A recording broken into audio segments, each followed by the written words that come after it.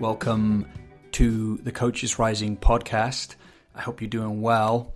And we're going to talk about purpose today.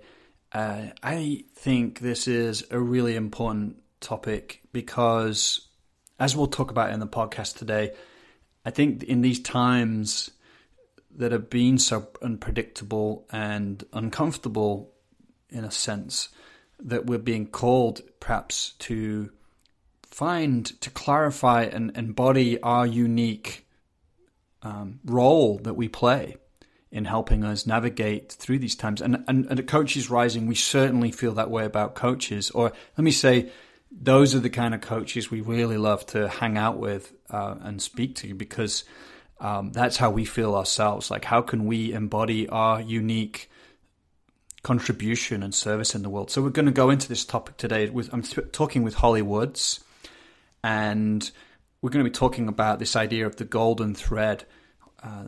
Holly wrote a book about this. I recommend it. And so we're going to explore this idea of like, how can we begin to attune to uncover that golden thread that is our soul's calling that can manifest throughout our lives. We'll talk about how we can even see it when we're young children.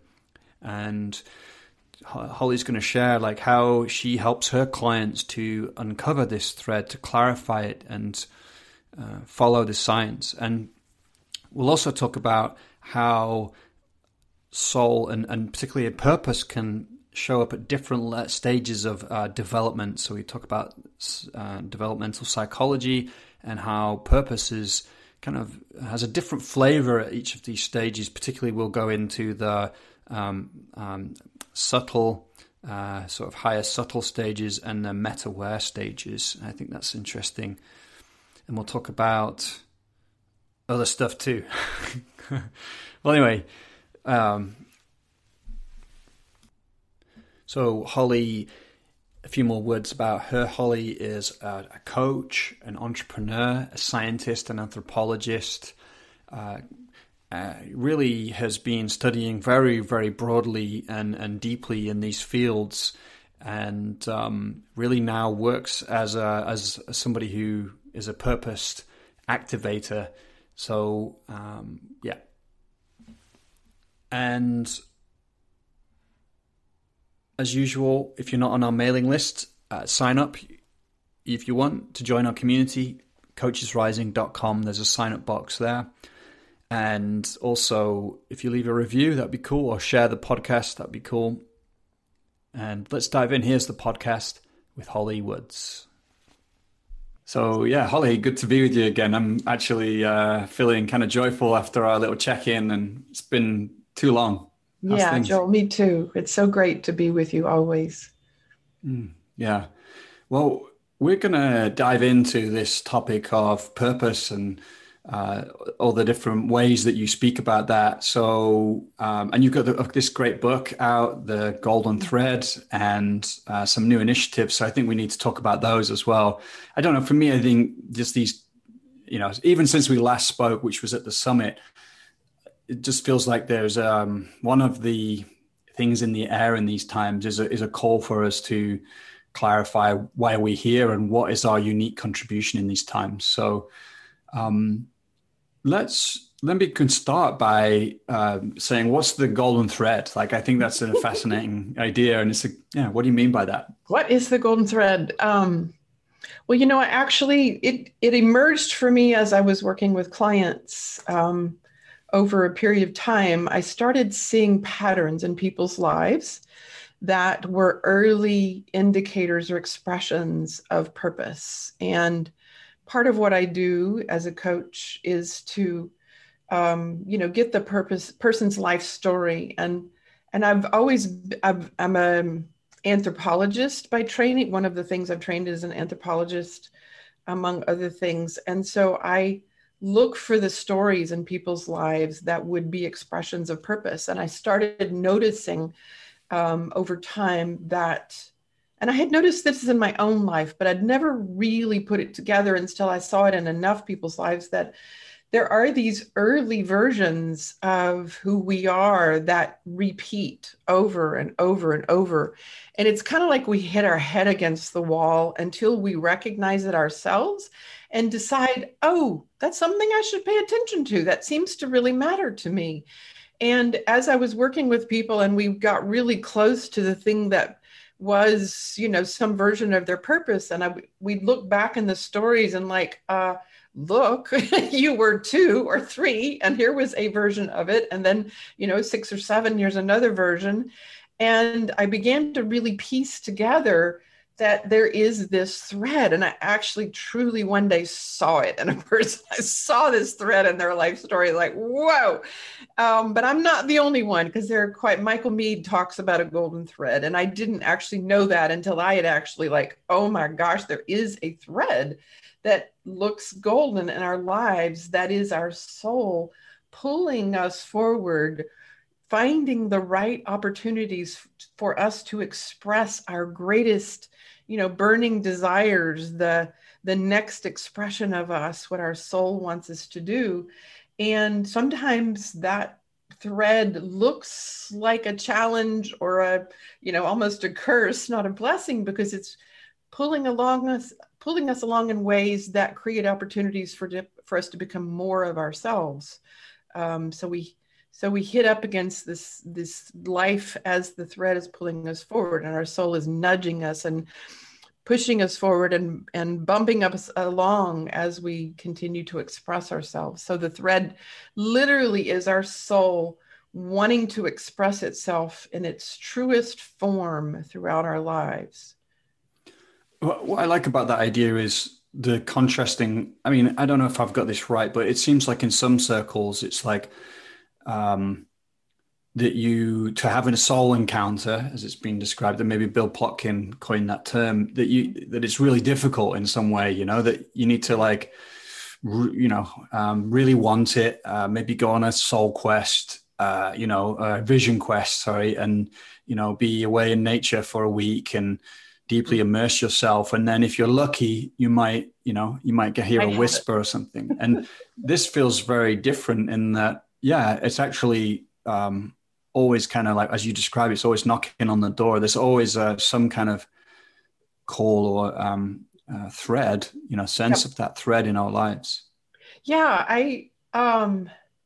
I think probably because I had early mystical experiences. You've heard me say that as a child, I had voices, right here, like in my, that were like, you're here to do something important. And I'm like, what? Like, who are you? And what are you telling me? And what is that thing? And if it's so important, why can't you let me know what it is? And so I always was on this quest. I was always on a quest. Like I had to figure out this important thing, because I came in as a very driven person who wanted to make a difference in the world. And this notion that I had something important guided me to always be looking for, well, what is that thing I'm supposed to be doing? So I probably paid a lot of attention throughout my life.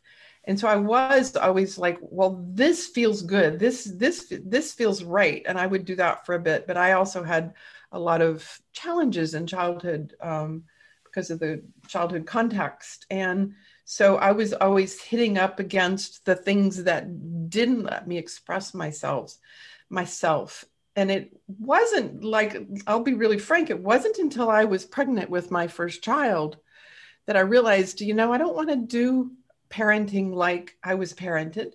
And I want to figure out how to be a better parent. And I went into a bookstore one day and a book fell off the shelves. It was Greg Lavoie's Callings.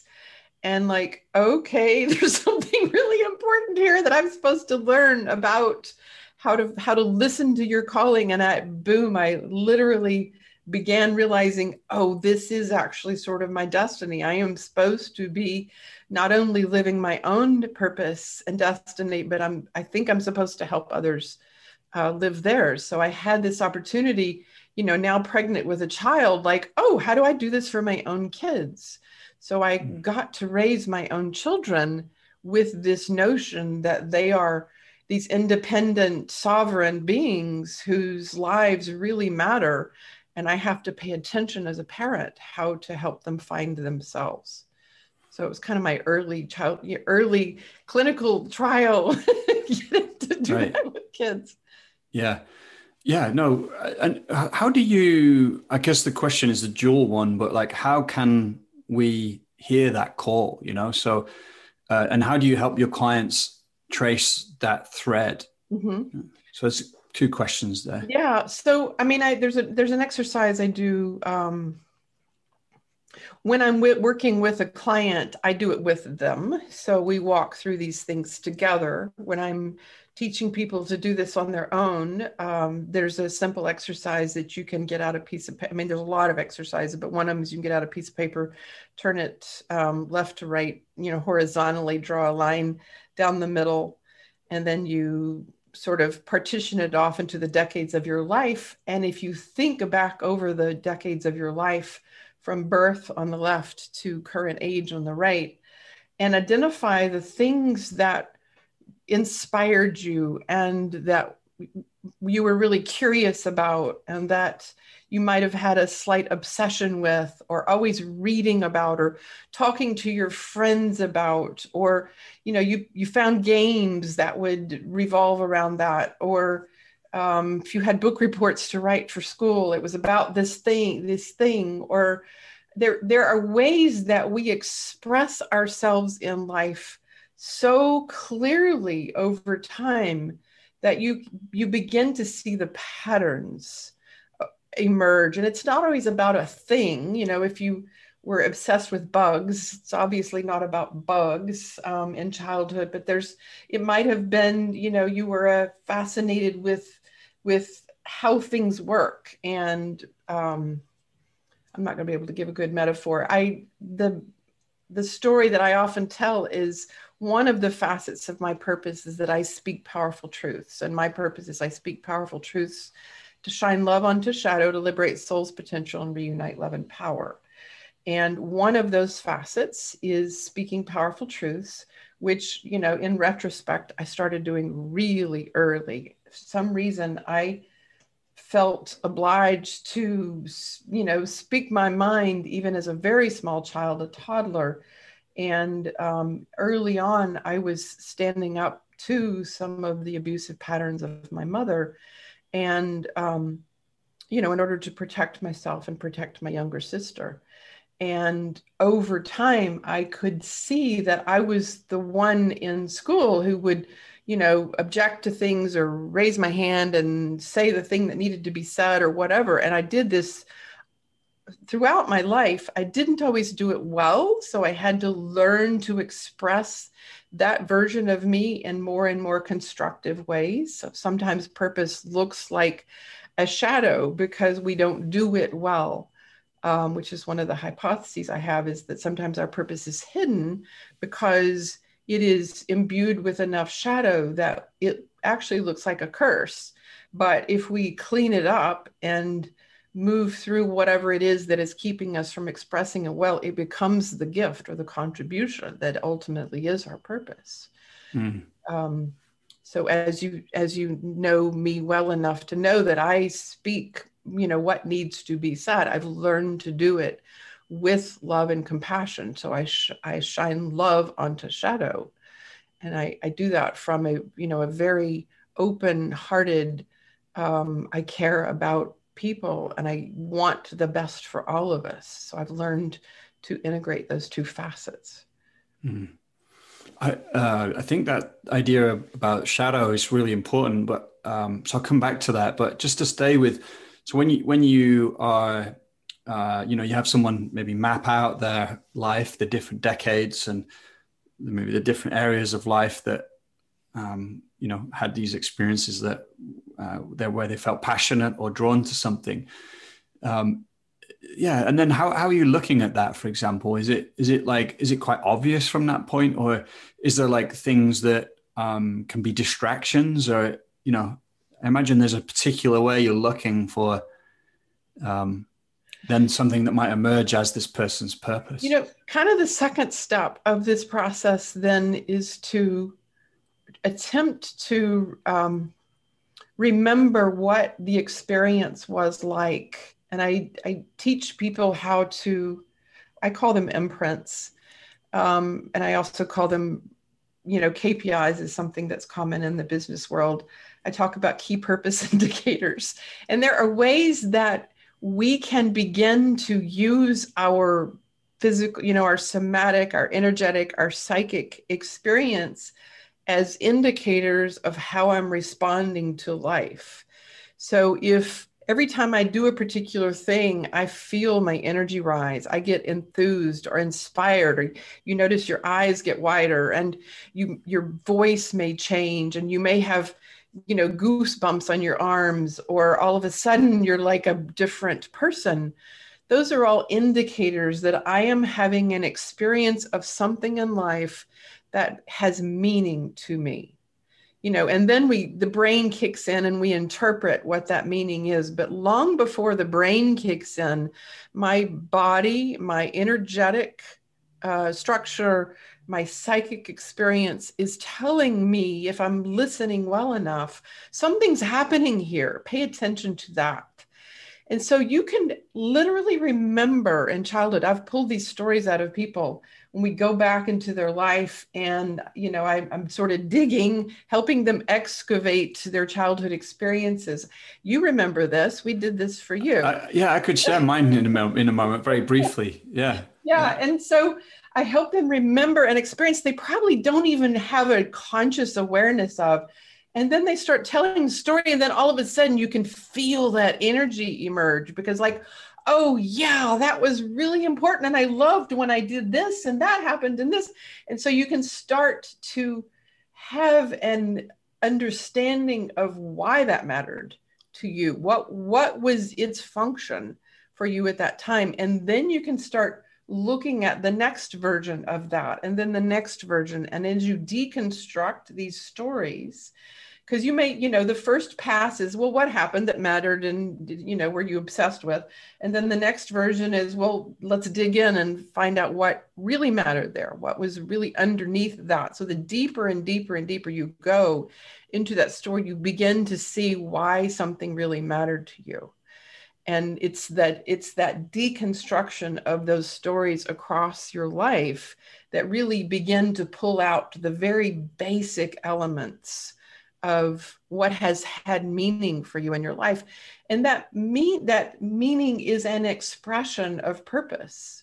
So, because our soul is literally, and so this is my belief, which is different than the go into the, the desert or the woods and talk to your soul, and it only happens once or twice in a lifetime, is nope, your soul's always talking to you, and it's always trying to get you to listen to who you really are, because otherwise, why would we have these long lives in which we're led on these circuitous paths? And so we can learn to listen in our daily lives to what it is that's pulling us forward in meaningful ways. Yeah, that's beautiful. Okay, let me bring in a few things quickly. So just very quickly, what you helped me when you asked me about my childhood, and in particular, it was like the story of when I played with my Star Wars figures, and then how I would create a container I would build this scene with the figures. I wasn't like, wow, wow, wow. Yeah, people have probably heard me tell this story before on the podcast, but I wasn't smashing them together and chucking them around. It was kind of sitting with it in presence and, constructing this scene, and then so something could emerge. It had this very palpable feel of I still feel it, Joel. Yeah, right. I'm feeling it right now. It's so powerful. Yeah. So then you named that as a kind of container, or this container for emergence, and that still continues to work with me. That reflection, it's very interesting, and it is a felt experience. It's an embodied experience that evokes in me a different way of being or seeing. And I see then in my own life, when I was an artist at art school, and I would do the same thing with my canvases, I'd be sat there would be the same feel of attunement and something emerging when I was a DJ in nightclubs, as a coach with my clients. So I'd really wanted to share that. And thank you, Joel. That was such a perfect representation of this notion. And so just to back up a minute, as you're speaking about these, and I've heard about all these, but as you're speaking, I am like a mirror neuron. So my body really can have your experience. I was getting energy was moving through my body. It was on my skin. I had tears behind my eyes, and I was feeling all of those expressions of you. And now my throat is open, and I have this feeling in my gut, like Joel just arrived. You just arrived in your most innate, truest form. And that is your soul speaking to us right now. Like, this is who you are. And so that's the level of purpose from which we can be in the world with our greatest understanding of who we are, why we're here, and how we can express ourselves next. So it's not, I'm going to go create something that makes a difference in the world because the world needs that. It's that too, but it's like, from where? From why? Why would you do those things? Because that has to permeate whatever you do in the world for it to have the level of magic and synchronicity that you and I know is possible. If we all lived that, this world would be so different. Yeah, I'm touched by your reflection, and I can feel what that brings up inside of me. Like, it amplifies the experience, and that actually, you answered my question, because I wanted to say, like, what is this experience? Like, why is it important? Of soul or of purpose, and what becomes possible as it begins to become clear to us, or we embody it. And so I don't know if anything else comes up about that, and even in the world right now, like the need for this. Yeah. So what emerged, and here's more energy coming. What emerged as you were speaking is that your soul now recognizes it's being heard. It's like right here, and it's like, yes, we're recognized. And okay, I'm going to go look for more experiences and more expressions, because Joel now knows me, and he knows what I'm about, and he knows what to expect of me. And so in your life, in the next few days, I would predict that you're going to have some synchronicity that will show up that is a version of the next you. There's a new thing ripening in you that will show up because you've stated, you've shared that this is who I am, and there's another. So this is the constant evolution that you and I know is possible, and that we're on this journey to have an ever expanding version of us show up. Because what the world needs now, more than ever, we have a decade literally to turn this around, or we're going to be gone soon. Hate to be pessimistic, but that is what we have. We have a decade to turn this around, and hopefully that will be enough. Each of us living our most sincere, purest expression is what will drive the innovation that's necessary for this next stage. So anything less is going to end up producing more stuff, more non-solutions to the VUCA challenges that we're experiencing. So I don't actually know why I know this, but I do. It's just a knowing that each of us living that innate, purest, sincerest version of us, and bringing in what I came to deliver in this lifetime, is what will solve these problems. We've all heard the quote, you can't solve the current problems from the current paradigm. You actually have to go to the next paradigm, and that's where we're going. And so this expanded version of us is going to have solutions, because we're pulling them from the field. We're not pulling them from our brains. We're pulling them from the field, and the field, or God, or spirit, or however you want to say it, is delivering the answers. Our soul's like, yep, I know it's out there. I got to go get it. So we're looking for solutions that don't exist. And only from our deepest soul desire can I find that solution. And it seems that from that place, that's where we move out of, the more rivalrous kind of dynamics, to coin I think a phrase that Daniel Schmachtenberg has been using. But we cease to kind of compete with each other. Yes. Unhealthy competition, and because some competition is good, but and then collaborate more, to play our part in the kind of ecosystem of life. Right. It's funny, since I've arrived in this understanding about the nuanced one of a, it's actually 1 in 400 quadrillion version that we each are. There is an equation. I'm not making up that number. It actually is. We are 1 in 400 quadrillion version of us. I can give you a reference. So somebody, I can never remember his name, but there was a scientist who figured out that the odds of any of us being here with our history, our lineage, our DNA, our ancestry, our life experiences, our gifts and talents, it adds up to the risk of me being here is 1 in 400 quadrillion. Right. So that's how nuanced, one of a kind we each are. And once I've realized that, it's like, okay, yeah, of the many thousands of former lifetimes I've had, and the many things I brought to this lifetime, and the experiences I've had, and the opportunities, and the gifts and talents, and the blah, blah, etc. There's nobody like me. And if I do exactly, if I listen closely to what my soul wants me to do, I couldn't possibly be competing with anybody. And so what that liberates in me is the ability to have an abundant view of the world, to realize that everybody is my partner. Like, I want to support absolutely everybody and everything that anybody wants to bring in, because we're all here to be our unique selves. And there is so much room, and there is so much resource on this rich planet, that each of us can be ourselves and not worry about who I'm competing against. I actually, my view of competition has shifted significantly. I don't think it's actually a sort of early subtle expression.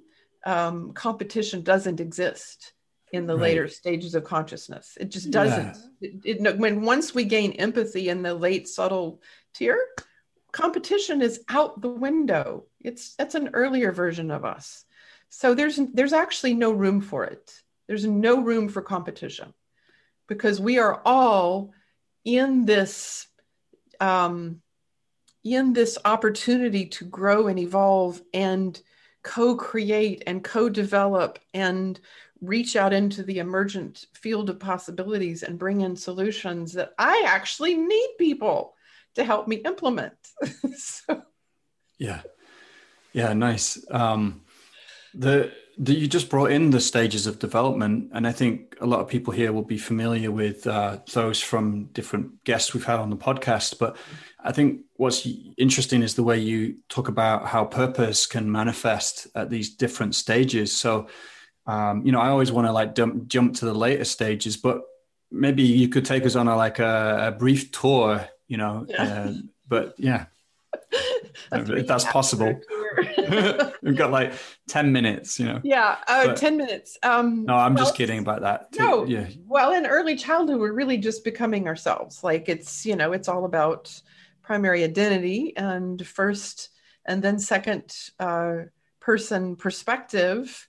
We're becoming to know, who I am, what I like, what matters to me, my preferences, my desires. That's it, period. So purpose is going to be, what do I most like? And that's about as much as a child can handle. And a parent who's paying attention to that will notice those things that a child needs and wants, and attempt to satisfy them up to, safety and reasonable expectation. And then in late childhood, as the child begins to enter into the second person perspective and sees the other, they start to have this relating, they're practicing, who I am, what I want, with a parent, with their siblings, with other children. and starting to notice some distinctions between me and you. And we'll start to notice, oh, I like this and you like that. And, and how that differs for different people. So it's, learning an early identity and then comparing it to other.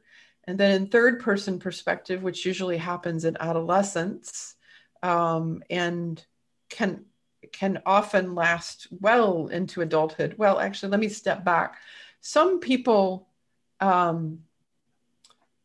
never leave a second person perspective, and that's sort of the end of the concrete tier, where they really only are able to see what is held as values and belief systems that are part of their family structure and their community and their tribe. So second person perspective can last until death in some populations. And I've looked at enough data, and there's probably about a third of the human population that's still in second person perspective. And so when we wonder, why is it that some people don't really care about others who are very different from them? It's really because they've never really evolved past that second person perspective. And so those would be fairly, I use the word conservative lightly. I don't mean it in a political way, but they're conservative values about family and tribe and community, because this is how it is. This is the way it always has been. This is the way it's always going to be. And these are the belief structures and systems that I live within. And I don't really want to see or care to see anything beyond that. How might purpose show up at that? Yeah, so purpose literally shows up as an expression of myself within those systems. Yeah. So it can look like, it's when often people say I am something. I am and it may look like a job or a role or a career, a parent, or a business person or a firefighter or a teacher and I might have an expression of values at that point, and that's going to be the gist of purpose in those early stages. Not a lot of awareness. Someone may have hobbies and things and vocation that they enjoy that are part of their life also, but it will be a series of I am. It's a form of identity. And cool. Then I was going to say, let's skip ahead to some of the, just because I know we've got a precious amount of time, and I want to make sure I can ask you about some other things I'm really keen to. So I could talk about this all day. Third person perspective is when I begin to identify with my skills and traits, and I also begin to hear internal voices. And so I become metacognitively aware, and I begin to sense a greater extent of my identity, and I truly begin to imagine purpose as things I do in the world that can have an impact or not. And in fourth person perspective, I know me, I've come to know myself metacognitively, but I also begin to experience other people's internal life. And so that's when empathy develops in the late subtle tier. And I begin to see that, oh, you are as important as I am, and I can see how you are different or the same as me. And I can see from that place that I am really truly a unique being because I'm relative to you. And this is where true self-identity starts to emerge, as we are seeing ourselves in comparison to another. So we notice the similarities and the distinctions, and we become more discerning.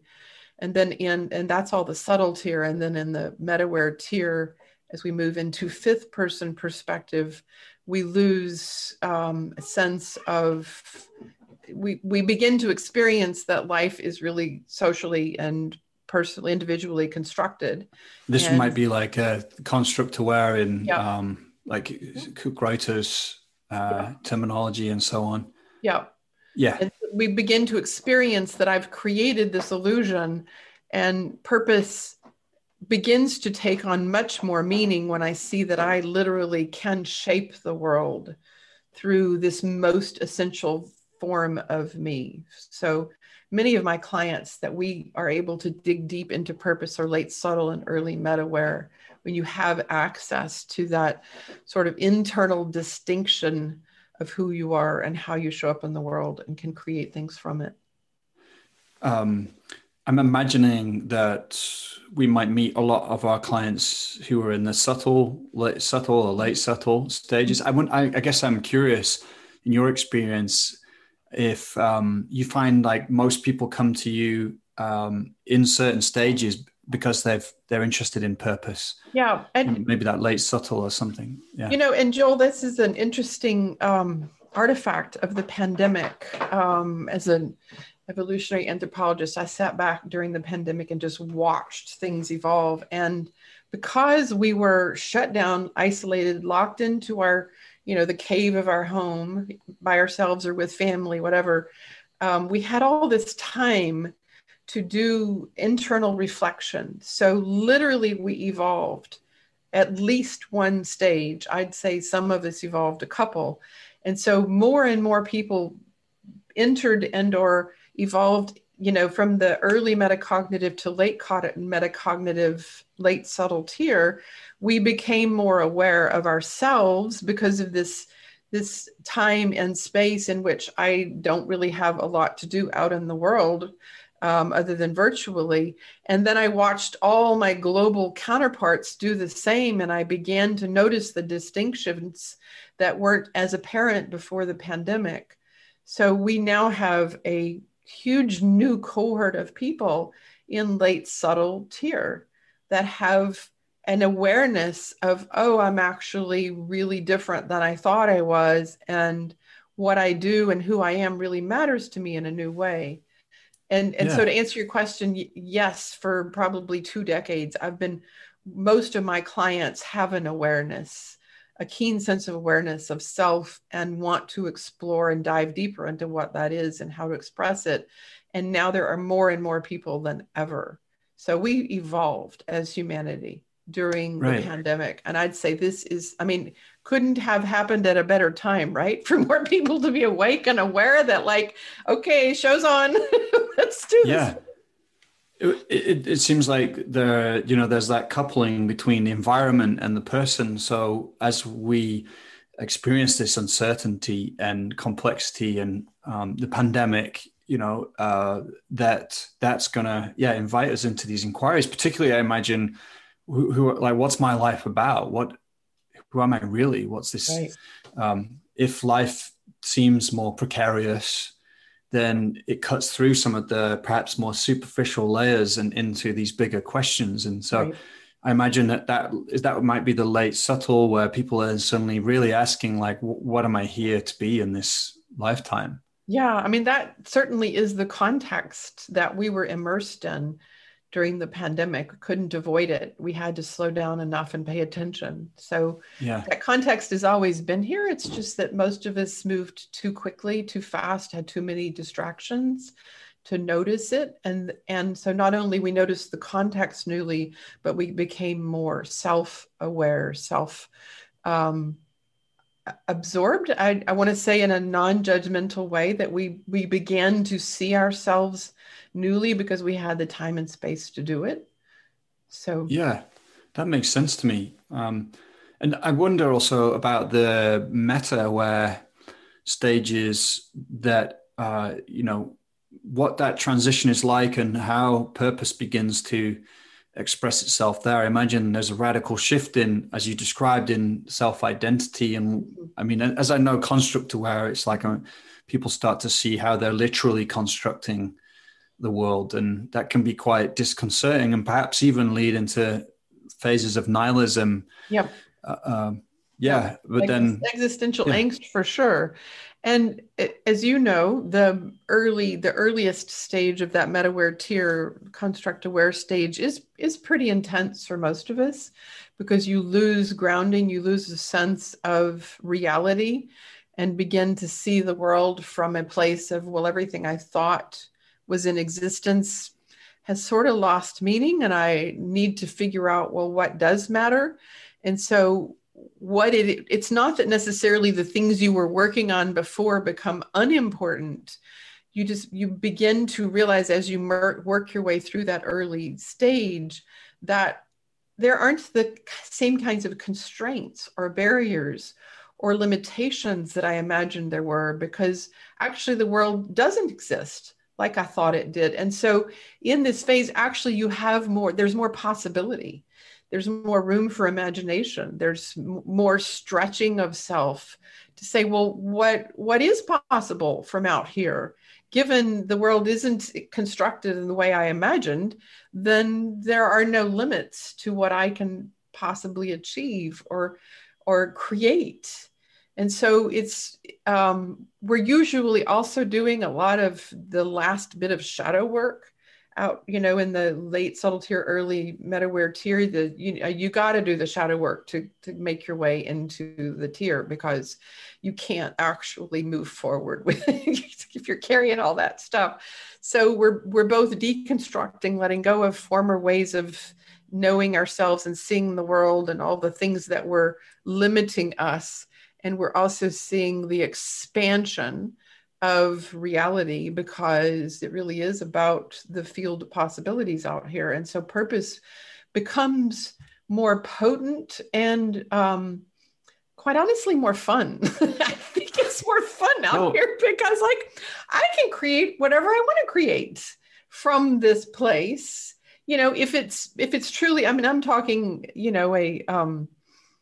not in a anyway, from a very sincere and committed version of me that is living in that space, that I can create the most extravagant, generative solutions of possibility that can address all kinds of things that I never imagined were possible. And I'm imagining in this place, it's like where, because we become much more spacious and in some ways entered into the deep now, or this felt experience of the moment, that we can become a conduit more easily of purpose that wants to be expressed, like an embodied conduit. There's perhaps a transmission of purpose. And I know you speak about flow and synchronicity here. I imagine this is where it really kicks in. Yeah, I knew that was a question you were going to ask. I should have talked about magic, because magic really starts happening late subtle tier, early meta-aware tier, as we let go of the constrained beliefs about how life is and tap into what's emerging through us. It is a transmission. We are just portals or conduits for the field, that we allow ourselves then to be led in ways that let opportunity just show up. I mean, literally, it's at several points in my life, I have wanted to write a book about everyday magic, because when you hit that place, it is like every day, almost all day long, every day, things just show up, and oh, I guess this is where I'm going. This is what's emerging for me right now, and it's not what I expect. Not that I had really any expectations, but I never imagined this. And wow, how amazing that is for this to show up and be my next step. So it's not like we plan strategically or we have to figure things out. You actually literally just have to be yourself, living in the most sincere, purest, committed form of you, and life will evolve for you. So purpose, I mean, it literally becomes fun. It is like a magic show, because you are here. I'm being myself in my purest way. I'm working through shadow continuously. I'm, clearing, and boom, the stuff just starts showing up. Now, my own experience is not that, I hit magic and boom, it's been magic ever since.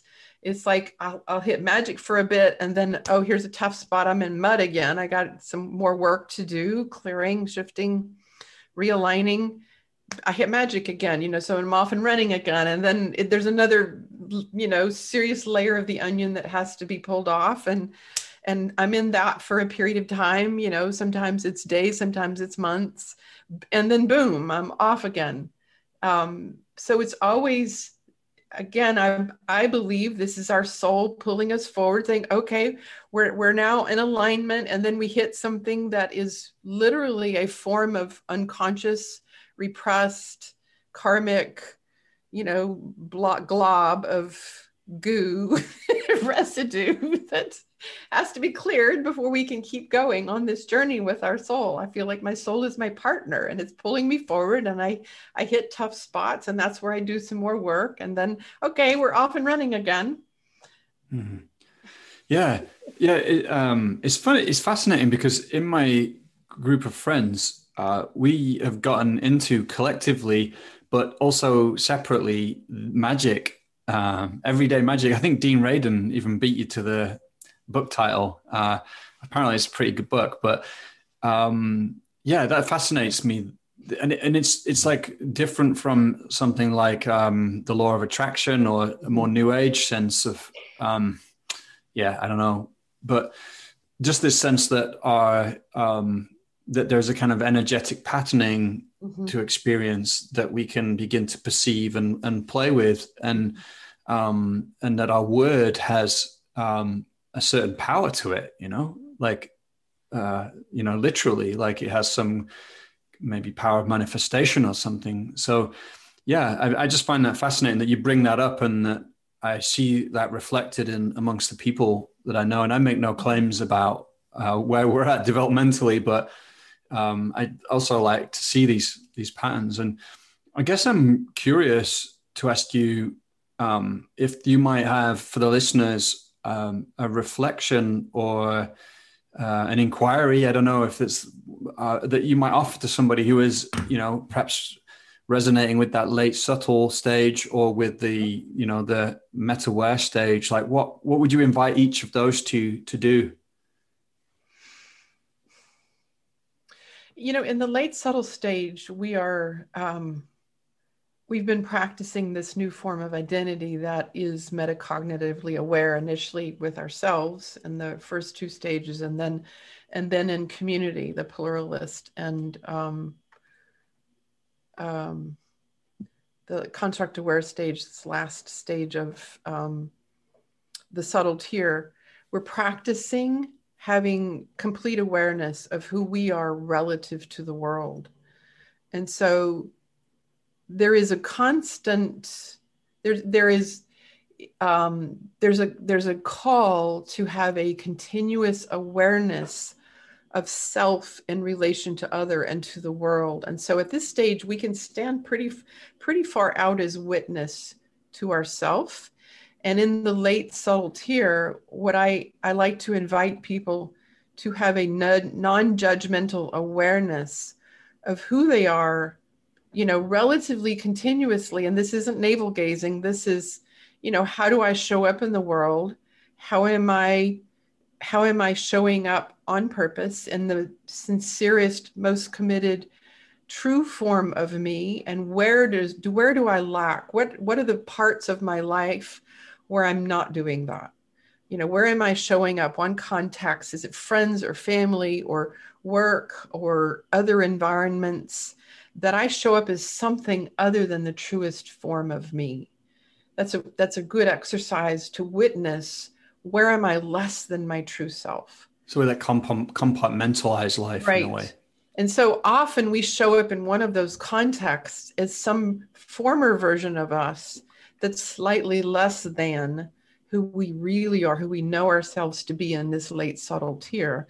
And that's usually a way to get access to the unconscious versions of our fractured parts, or the limiting beliefs or the fears and doubts. We often are doing, in the late subtle tier, everybody does projections. Oh my gosh, like hugely. And so watch how you're projecting onto others some version of you. I like to call in this stage that life is a hall of mirrors, because everything you see is really just a reflection of you. So you can also look for the places in your life where you're terribly dissatisfied. Like, what's not going well? Go look at those places and see how you're showing up to create that scenario.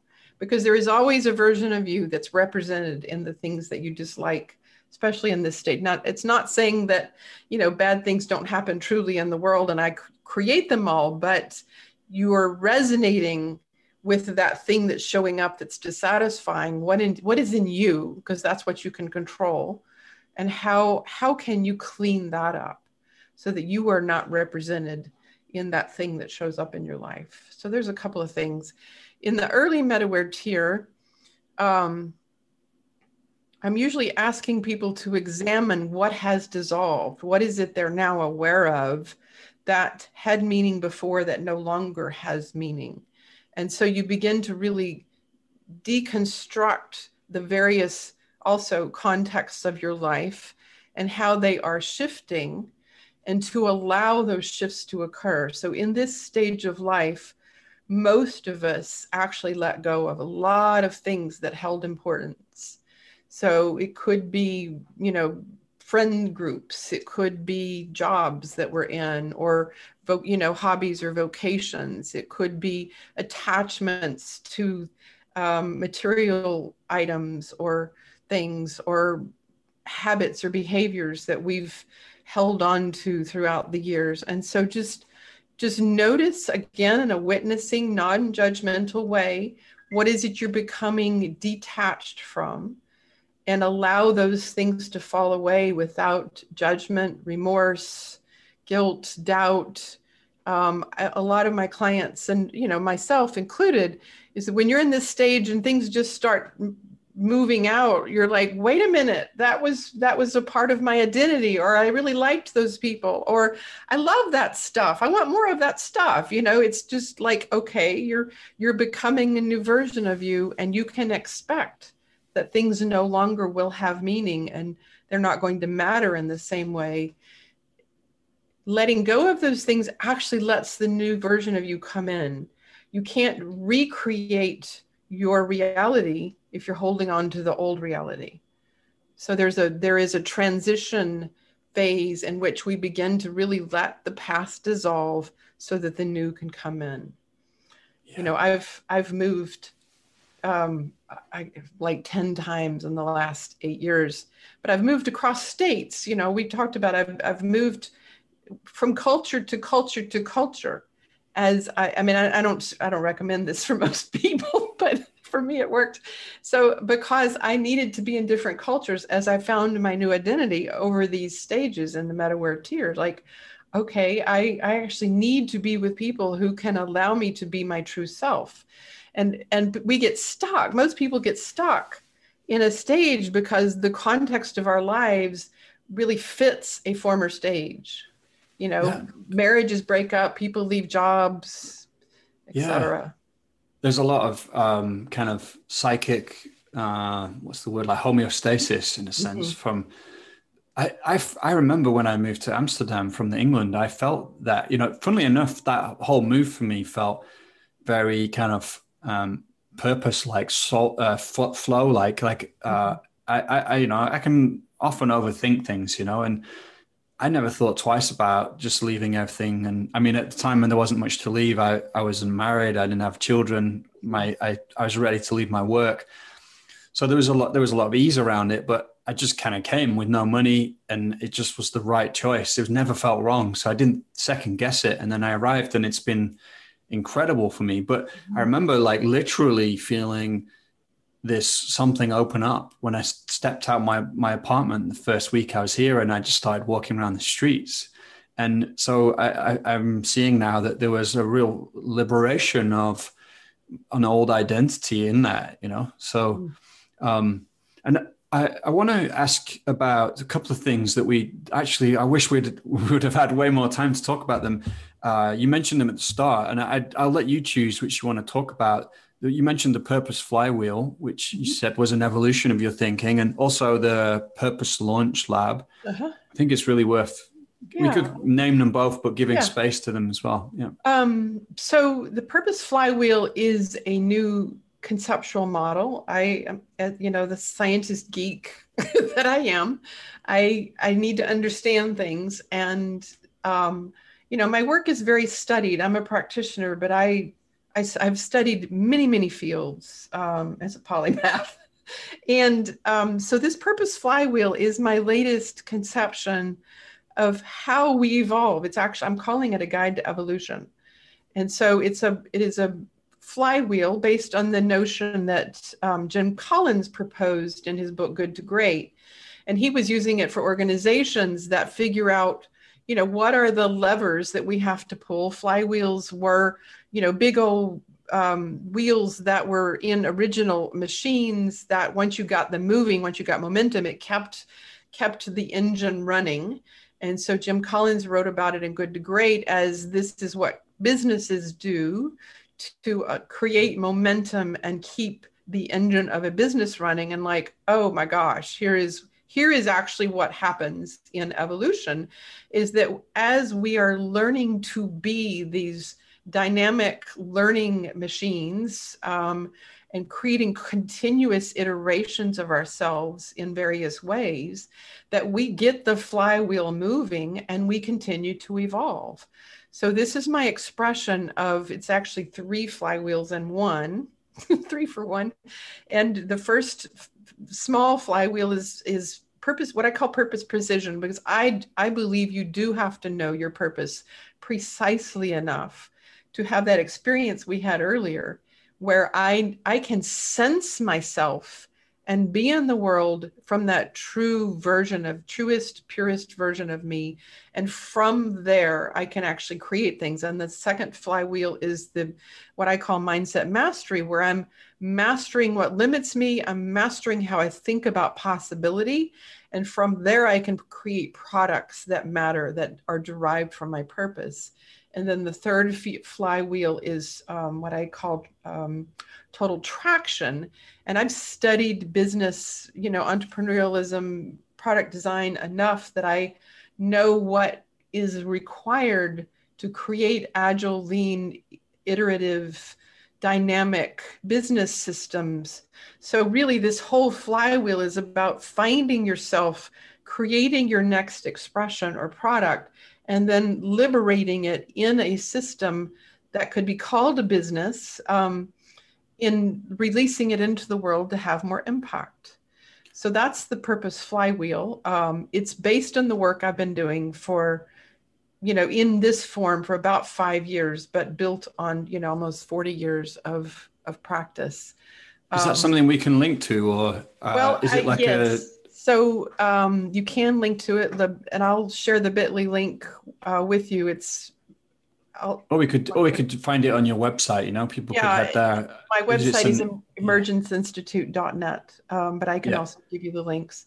And I am about to launch the Purpose Launch Lab, which is a community of like-minded entrepreneurs, visionaries, innovators, people who want to do this work, to become themselves, create products or services, and build a business or initiative around that, in community with masterminds, with case clinics, with content based on the flywheel.